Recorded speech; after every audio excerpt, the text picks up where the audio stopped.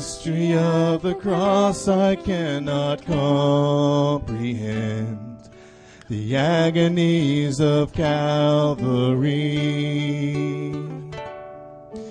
You, the perfect Holy One, crushed your Son, who drank the bitter cup reserved for me. Your blood has washed away my sin. Jesus, thank you. The Father's wrath completely satisfied. Jesus, thank you. Once your enemy, now seated at your table. Jesus, thank you.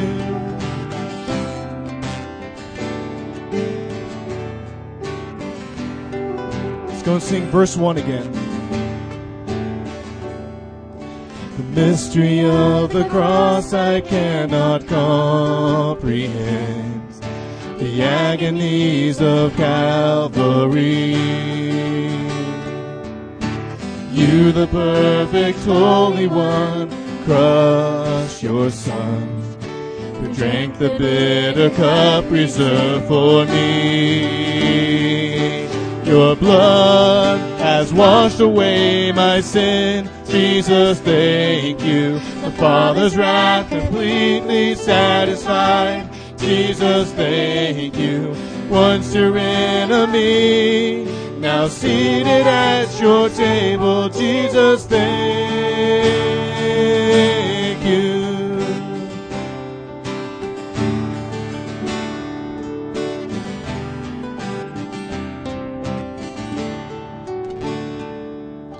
By your perfect sacrifice I've been brought near.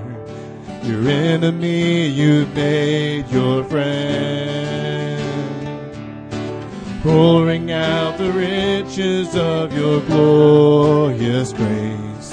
Your mercy and your kindness know no end. Your blood has washed away my sin. Jesus, thank you. The Father's wrath completely satisfied. Jesus, thank you. Once your enemy, now seated at your table. Jesus, thank you.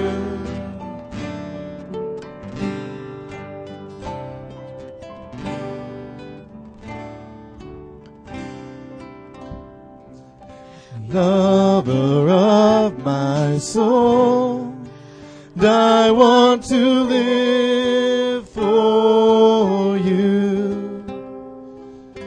Lover of my soul, I want to live for you. Lover of my soul, I want to live.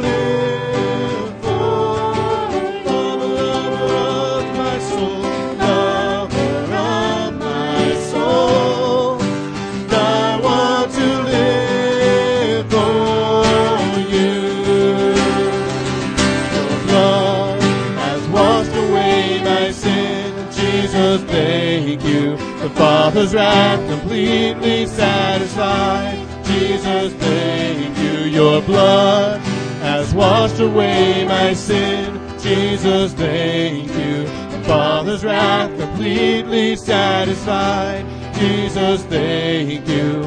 Once your enemy, now seated at your table. Jesus, thank you.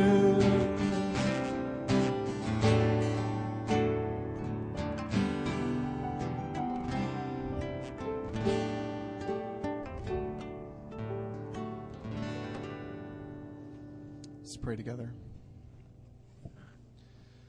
Lord, indeed, we give you praise for all the blessings that we have received in the Beloved. Lord, that we are saved from the wrath which was justly due us. Lord, that we've been transferred from the kingdom of darkness into the kingdom of light, that we have been adopted as your very children, and that we receive all the blessings in Christ Jesus. Lord, how much we are to be thankful for all that you've done for us. And who are you that you would love us in this way? Who are you that you would send your Son to die for us, to bear that wrath? Lord, indeed, you are awesome and mighty and loving and just and merciful. And Lord, to know you and to commune with you and to be in the Word and have your words illumined to us, Lord, there's no greater thing in life. Lord, so please help us to press on towards that goal, to know you more, Lord, to see your glory, to be transformed from one degree of glory to the next. Lord, that is our heart and that is our prayer. So as we come even now before your word, Lord, I pray that you would open it. Lord, that you be with Pastor Bob as he preaches, Lord. We ask that you would strengthen him for this task, Lord. Let us speak as if speaking the very oracles of God. And we ask this in the name of Christ Jesus, our Lord and our Savior. Amen. Amen.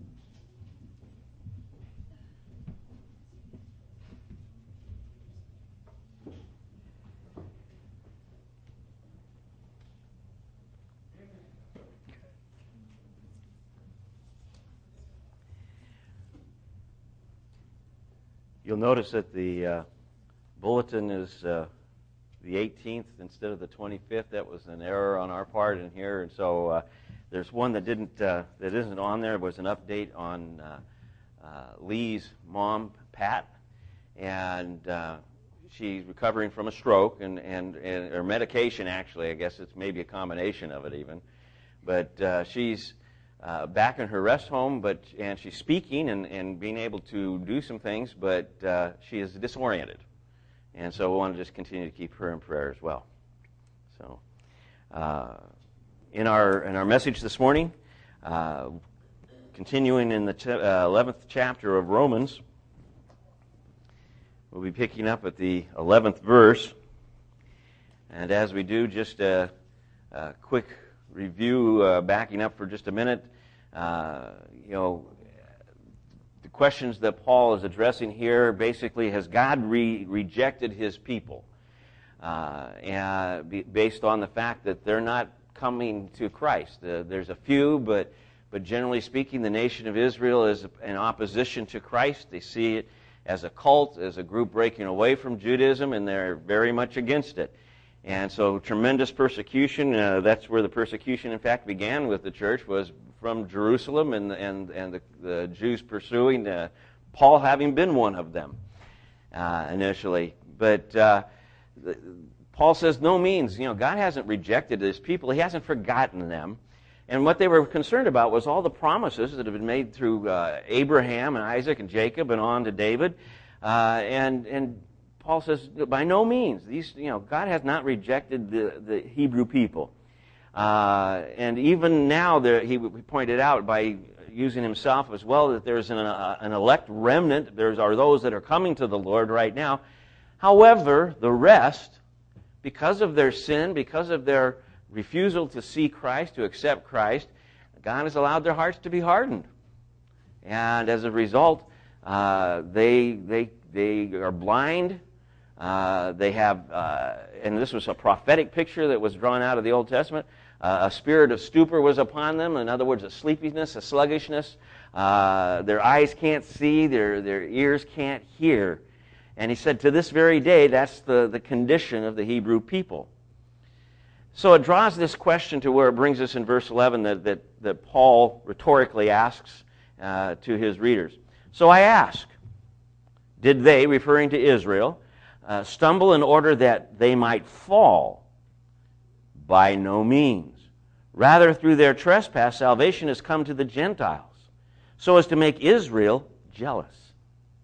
Now, if their trespass means riches for the world and their failure means riches for the Gentiles, how much more will their full inclusion mean? Now, I'm speaking to you Gentiles inasmuch then as I am an apostle to the Gentiles. I magnify my ministry in order somehow to make my fellow Jews jealous and thus save some of them. For if their rejection means the reconciliation of the world, what will their acceptance mean but life from the dead? Interesting series of verses here.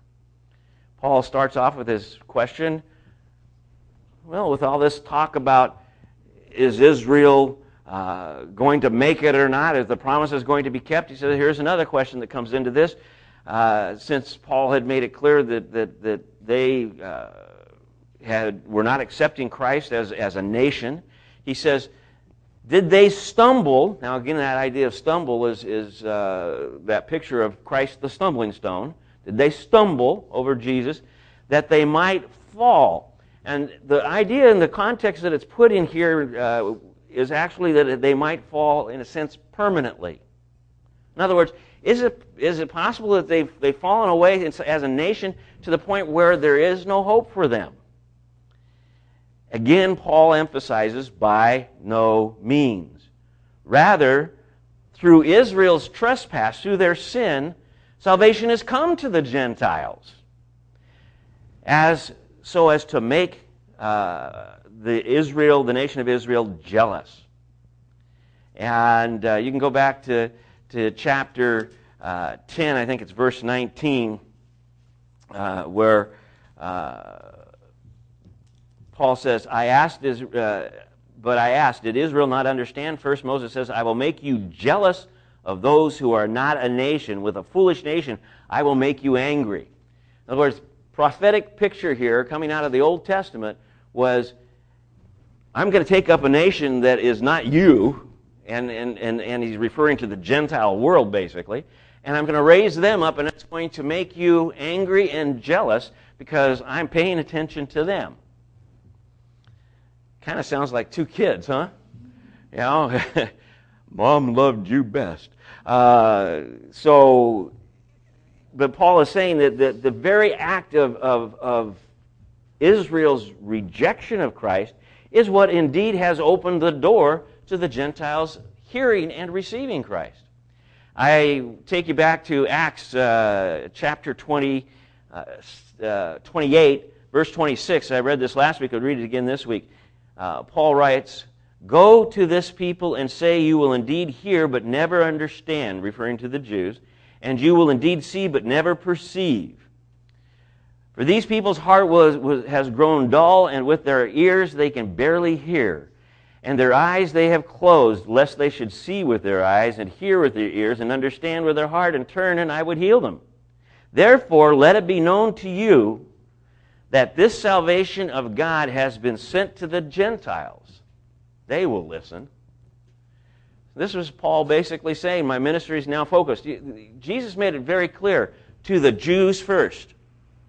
In fact, everywhere that Paul goes in the Scripture, he goes to the synagogues, he goes to the places where the Jews congregate, he meets with them first, and then in some cases ends up across the street even, preaching the gospel because of the rejection.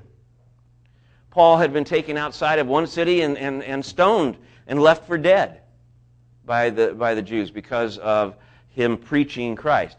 The Jews did not want to hear the Messiah, Jesus Christ, that Paul was preaching. They had their own idea of what the Messiah was going to be, and since Jesus didn't meet it, they refused it. Jesus even wept as he came over Jerusalem. He says, you're not even seeing the day of your visitation. You don't even recognize it. And what's going to happen as a result of this is horrendous. And Jesus speaking of, I believe, 70 A.D. and the destruction of Jerusalem and the temple. So the question is natural, are the Jewish people still in God's plan? And Paul says, absolutely. In one picture, very clearly, he says, look at me. I'm a Jew and I'm a Christian. In fact, we know from his other scriptures and from what went on in the book of Acts, he was not only a Jew, but he was a Jew who persecuted the Christians. He was on that thing. He understands what's going on very well, but God opened his eyes. He's part of that remnant that he's speaking of, that God has drawn him into Christ and brought him of all the people, to the Gentiles. Where's Paul's heart from what you read here in Romans chapter 9, 10, and 11? He is mourning.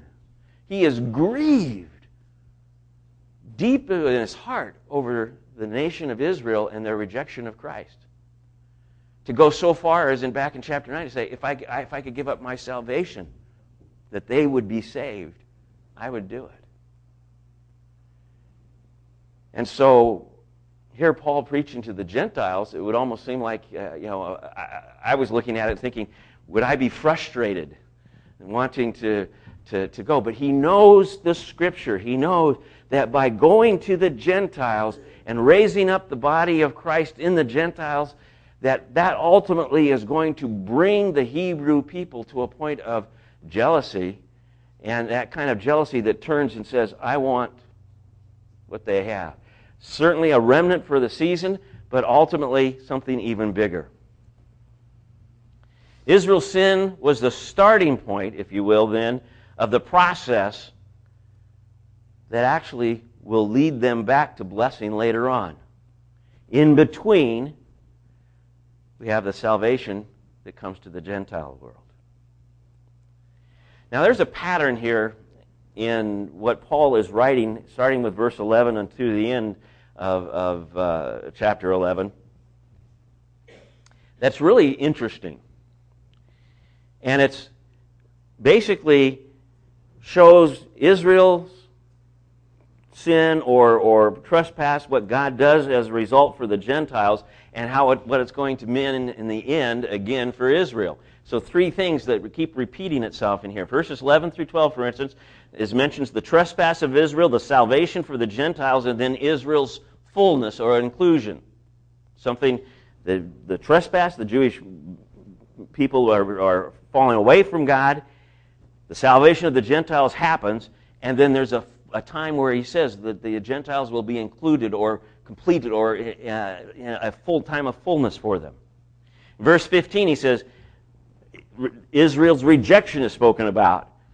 Then it's the reconciliation of the world as a result, and then Israel's acceptance again. It's a pattern of failure, Gentiles, restoration.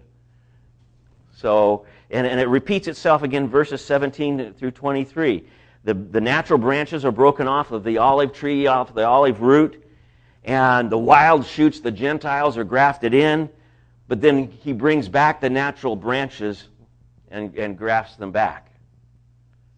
Verses 25 and 26, a hardening of Israel, fullness of the Gentiles, then all Israel will be saved. That's a pretty powerful combination, but it's the same pattern again. And the last time we see this pattern is in verses 30 and 31. The obedience of Israel, the mercy for Gentiles, and then the mercy to Israel. So I want you to catch this, as Paul is trying to make it very clear. There is a pattern that God established in his symphony created before the foundation of the world, that he wrote before the foundation of the world. And as he's playing it out, as he's conducting it, there are certain choruses and things that repeat themselves in such a way as to bring about his perfect purpose. And one of the things that happened was, by the falling away of Israel, the gospel was opened to the Gentiles. If you were, a Gentile prior to Christ, death, burial, and resurrection, prior to the beginning of the church, if you were a Gentile and you wanted to draw close to God, you had to do it as a proselyte, a person who comes to another's faith. And you had to go through all of the purification things that any other Hebrew would have to go through to enter in. And that included, for the men, the circumcision and everything else, and all the forms and rituals and things that needed to be there were the things that they would then become a part of and to be able to practice. At that point, they would be considered part of the Jewish family, although some of the stricter Jews would never quite receive them as, well, 100%. It's kind of like moving into Fortuna. There are families here in Fortuna that have been here forever, and I was told when we moved here in '82, that welcome and all this kind of stuff. And my kids were born here, and I said, well, at least they're natives, and they said, well, we'll have to think about that. Cardozas aren't here this morning. I'd pick on them. And what was interesting was when Jessica got married to Chad, it turns out he's related to the Cardozas. He related to all these people. And they said, well, maybe now, You can kind of see yourself included in the picture. Certainly your kids, though. Okay, we'll accept them.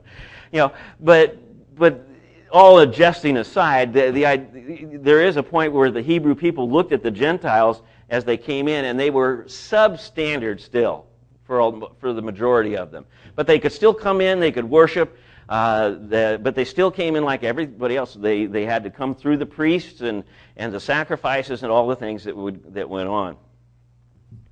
Now, what I want you to think about too here as we look at this is verse 12. Now, if their trespass means riches for the world, and if their failure means riches for the Gentiles, how much more will their full inclusion mean, or the completeness mean?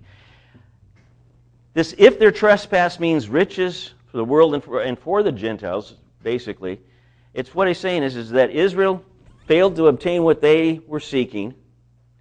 Then, if that blesses the Gentiles, them being completed or something happening with them that draws them back, a restoration of the Hebrew people, how much more is going to happen than that? In other words, the idea of something greater than what has already happened is in the future that will come with the restoration of Israel. The fullness, the inclusion, the time where Israel is blessed again and sees Christ. And you start to think about that. I was trying to in my mind, kind of separate out, okay, what are the blessings that we have right now in Christ? Well, it was easy for me. Since we've been going through Romans the book of Romans, I went back to Romans chapter 8. Started off right with verse 1. There's no condemnation. I rest comfortably before the throne of God, knowing that my sins are covered.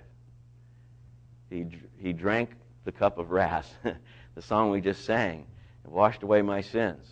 I stand before the throne of God, calling out for His mercy and grace, and I can do so boldly, and it's because of what He has done for me. So that is amazing. All by itself, that is amazing. I don't have to come through any Jewish rites. In fact, that was a big battle in the early church. Jews who were becoming Christians were having a problem with the Gentiles who were becoming Christians because they didn't become basically Jews first and go through all of the purification, the circumcision, and other things. But the apostles came to the conclusion that those things weren't necessary. Circumcision was not a flesh thing as much as it was the picture and meant to be a picture of the heart and surrendered to Christ. And so this idea of blessing is all the things that we have. I know already I am a joint heir with Christ. He's going to share inheritance with me. I know that there is a place prepared for me eternally. I know that in the midst of this life, God is going to absolutely, with no argument allowed, really, it's from a faith picture, He's going to work everything that happens in my life out for good to bring about His purpose in me. Absolute promise.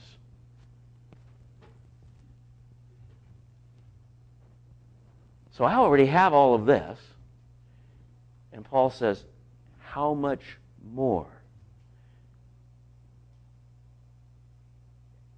When Israel is basically restored, how much more there's going to be? I think first off, just the great rejoicing of God's people that He called His own first, returning to Christ as a nation, and acknowledging Him will bless us. Just being a part of that, seeing it, hearing it. Somebody says, well, what if it happens after I die? You won't miss it. That alone will be something amazing, something we have never seen before as a church. We'll see God's joy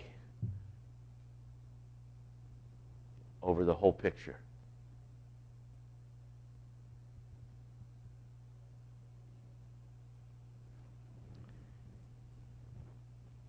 There's a little more that goes with this, because at verse 15 he says, if Israel's rejection opens up reconciliation for the world, then what will their acceptance bring? Life from the dead. I was looking at that, and life from the dead is that complete phrase is unique to here, because I like to take full phrases and look and see where else they've been used to kind of get their context. But the phrase "from the dead" is used 47 times, and out of that 47 times, 46 times it's used with reference to the resurrection.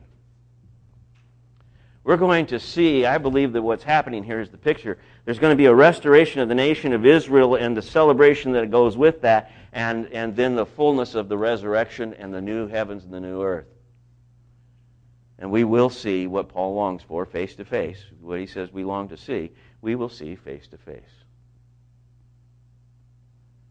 And again, we are told very clearly, the best we get at glimpsing that is in a mirror dimly, and seeing with a fog, in a sense.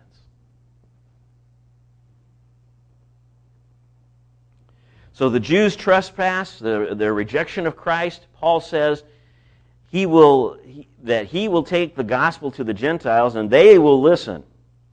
Because of the Jews' rejection of Christ, salvation is brought to the Gentiles.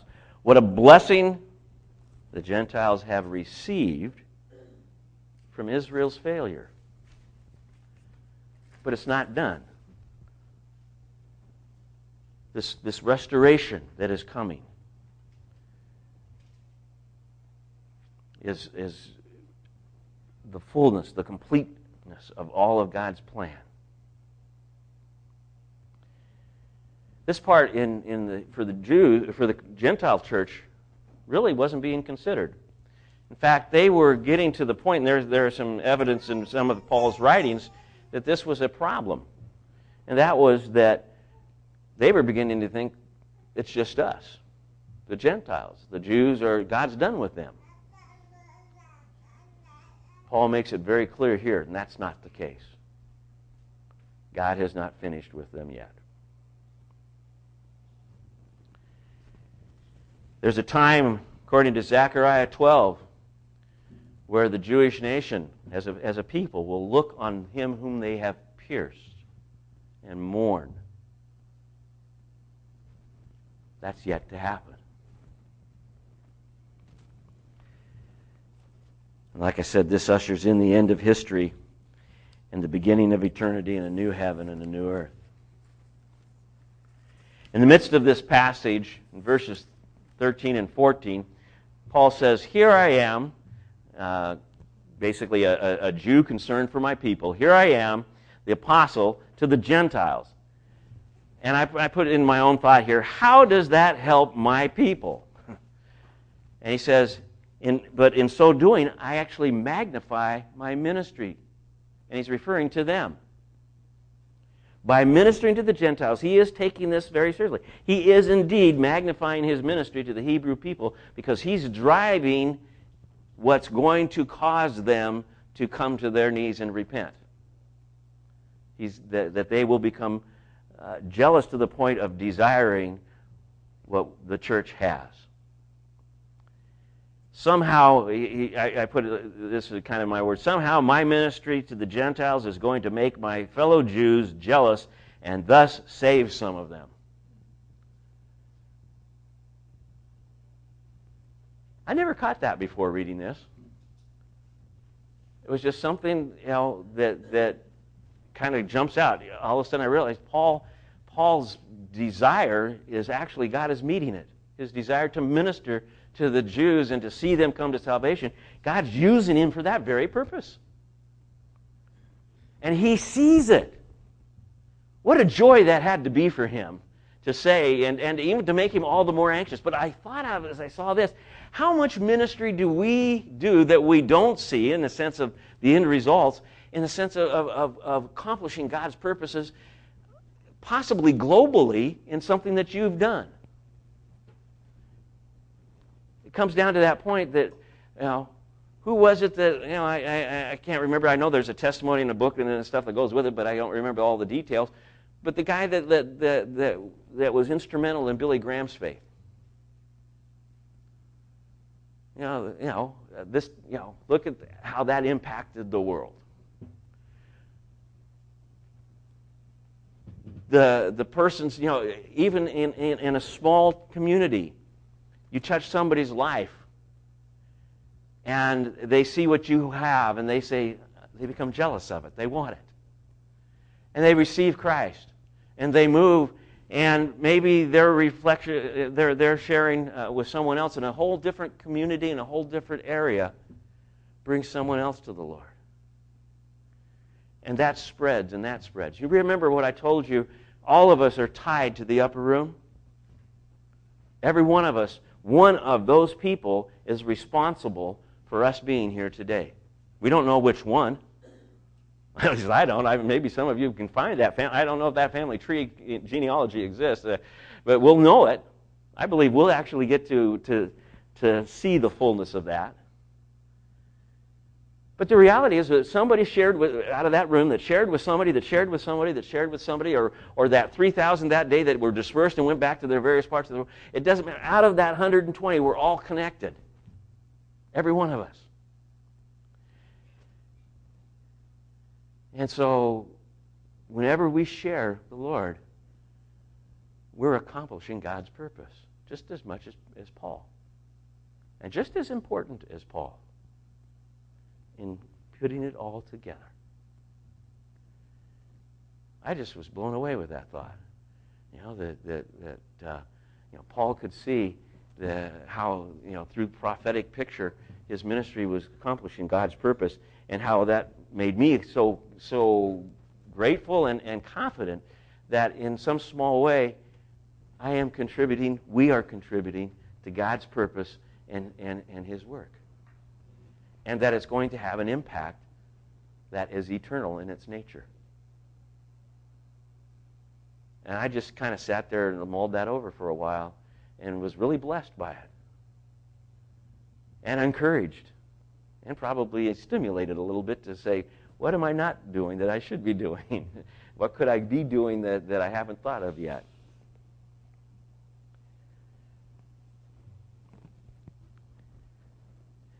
This friction, by the way, between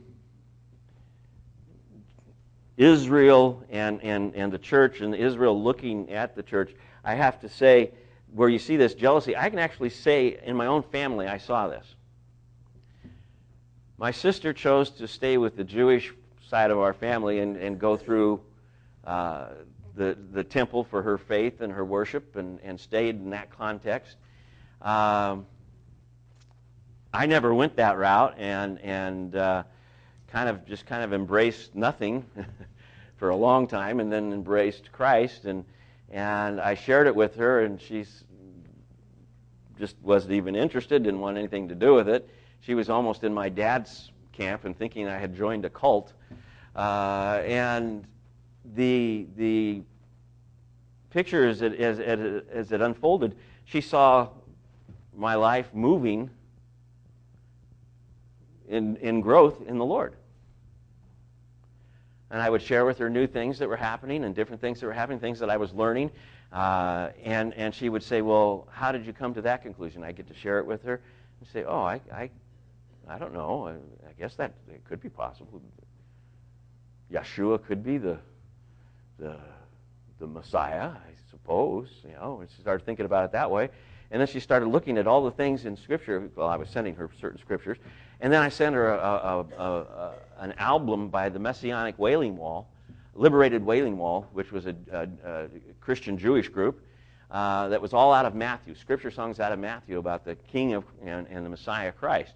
And I sent that to her, and she started taking the words down and writing them and dissecting it and everything else. And finally she says, how do I do it? I want what you've got. I said, it's so simple. And now she's what I guess some people will term the completed Jew, this type of thing. But and I know several other people who, as Jewish people, being around Christian people, saying, I've come to the conclusion my faith is incomplete. I need what you have. I'm jealous of what you have because what you have was meant for me. I want it too.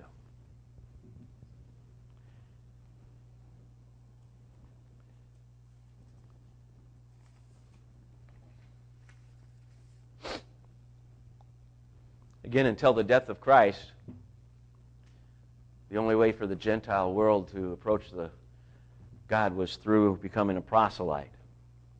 But the thing that radically changed was what happened at the cross.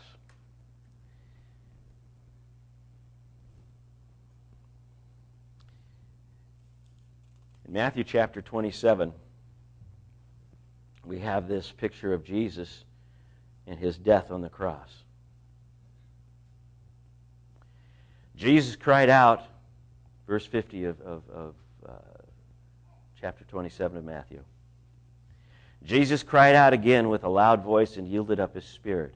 And behold, the curtain of the temple was torn in two, from the top to the bottom. And the earth shook and the rocks were split, and the tombs were opened, and many bodies of the saints who had fallen asleep were raised. The key to what we're looking at there is the curtain was torn in two.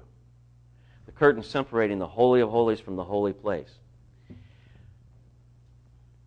There's a possibility that something else happened with this earthquake.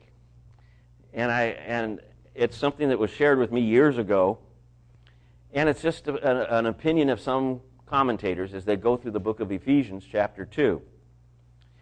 In verse 18, it says, He in his flesh has broken down the dividing wall of hostility. And the dividing wall, actually the word there is the middle wall. And in the temple, the middle wall was the wall of Herod's temple was the wall that separated the court of the Gentiles from entering into worship, entering into the presence of or holy ground. Whether that's literally something that happened, it figuratively or spiritually did happen. He tore down the wall that held and separated the Jews and the Gentiles. And so just as much as the Jews could now see in the temple through where the curtain had been and it's now separated, so the Gentiles were invited to come in and see in the sense of their spiritual walk with Christ. They had access, just as any Jew had access, now in Christ directly. Hebrews 4:16 says that we get to come before the throne of God with a boldness. And I've heard so many people over the years share that that's, they come with almost an attitude because of that scripture. Kind of like, well, God, you have to receive me, you have to do this. Yeah. Look at the words, if you will, that it says, I come for boldness to claim specifically two items, mercy and grace. The mercy is the gift I do not, that someone, is removed, which is my judgment. And grace is the giving to me something I don't deserve, eternal life. And as I come to that, that's what I come boldly before the throne. And so because of, as what we've read here, majority of us in this room at least are of Gentile background, we get to come to the table of Christ because of what He's done for us. We get to partake of communion because of what He's done for us. And we get to celebrate in that confidence. There is no condemnation. And the knowledge and the absolute assurance that when we fall short, when we do sin, that when we confess our sins, according to 1 John, when we confess our sins, He is faithful, He is just to forgive us our sins and restore us to all righteousness. He reminds us in 1 John chapter 2 that even, he says, I write all these things to you that you might not sin. But then he turns right around and says, but when you do sin, remember, you have an advocate in Christ Jesus. That's your lawyer. And He will come to your rescue. And I always have that picture of Jesus now standing next to the high priest of the Old Testament in the picture in Zechariah chapter 3, I think it is, where the high priest is sitting there and Satan's standing there to accuse him. And I'm sure Satan had the list right here. Joshua the high priest did this, he did this, he did this, he did this. But he never even gets a chance to speak. Jesus says, oh, Joshua. And he kind of looks at Satan and says, this is the one I've plucked from the fire. You have nothing to say here. He's mine. And that's His relationship with us through the cross. And as we come to the table, Satan has no room here. He could stand there and want to accuse you. And if you hear the accusations, I call them false because he's gone out. Where do your sins reside? And when you're forgiven? As far as the east is from the west, or what's the other one? The depth of the deepest sea, okay? The idea is they're unretrievable, okay? So you're sitting here, and all of a sudden it comes back, and Satan's saying, remember when, whatever, and you start to rethink of something that you know you've brought before the throne of God and that you've asked forgiveness, and you know in your heart at that point in time the grace was real. That's that point where you can say, get behind me, Satan. That's that you're coming up with a facsimile. Yeah, you don't have access to the real thing either. We can rest with all that confidence as we come to the table. God's grace, His mercy, His forgiveness, and His continuing forgiveness, and His promise to see us through to the very end. And we will see that phrase, how much more, come true. And we'll see it and be in awe and amazed as it comes to pass. I'd ask the ushers to come, pass out the communion until we've all been served, and we'll share it together.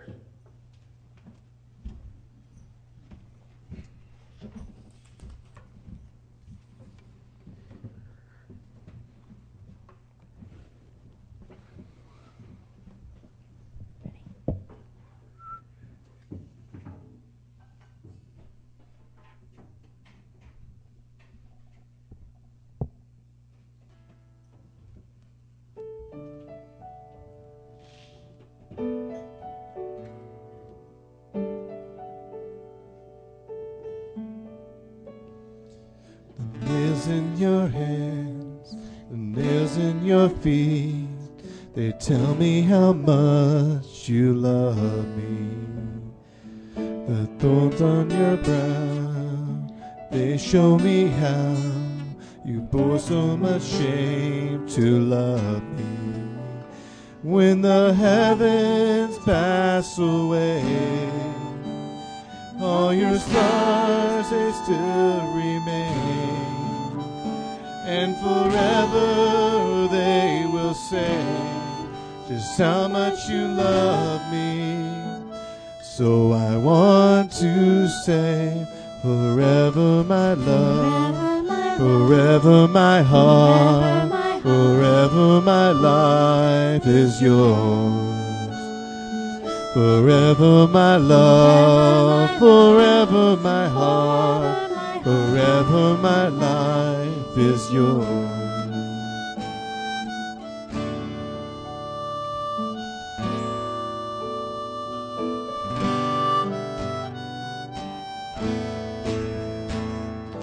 nails in your hands, the nails in your feet, they tell me how much you love me. The thorns on your brow, they show me how you bore so much shame to love me. When the heavens pass away, and all your scars, they still remain, and forever they will say just how much you love me. So I want to say, forever my love, forever my heart, forever my life is yours. Forever my love, forever my heart, forever my life is yours.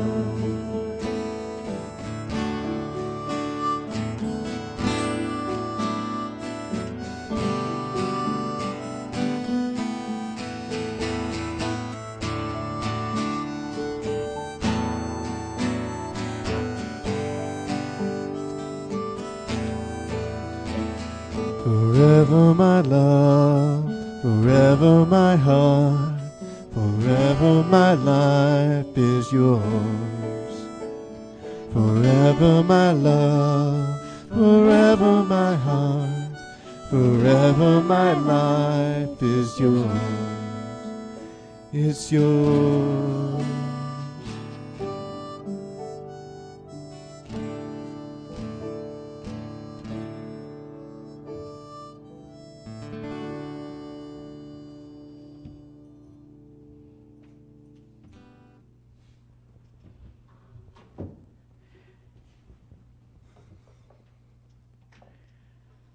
One of the things that John declares in Revelation when he sees Jesus, sees him as the Lamb who was slain. That picture there, the reality of Christ bearing the scars forever for us, is an amazing picture. And even in his resurrection, that was his identification. He recalled to the apostles, "Look at my hands, look at my feet." And Thomas says, "Well, I need to even see the side," you know. Jesus is, for eternity, we will see him as the Lamb who was slain, and yet we'll see him as simultaneously, I believe, as the Lion of Judah and the King of Kings and the Lord of Lords. And to realize that he has embraced us and drawn us in to his kingdom eternally, to share with us eternally, all accomplished at the cross.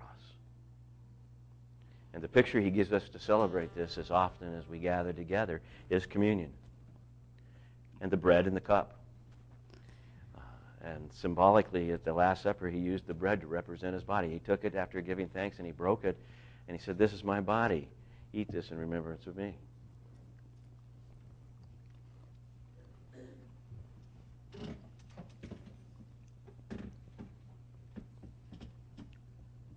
The same night, he took the cup of wine, lifted it up to them. He said, "This is my blood that is poured out for you. Do this in remembrance of me until I come again."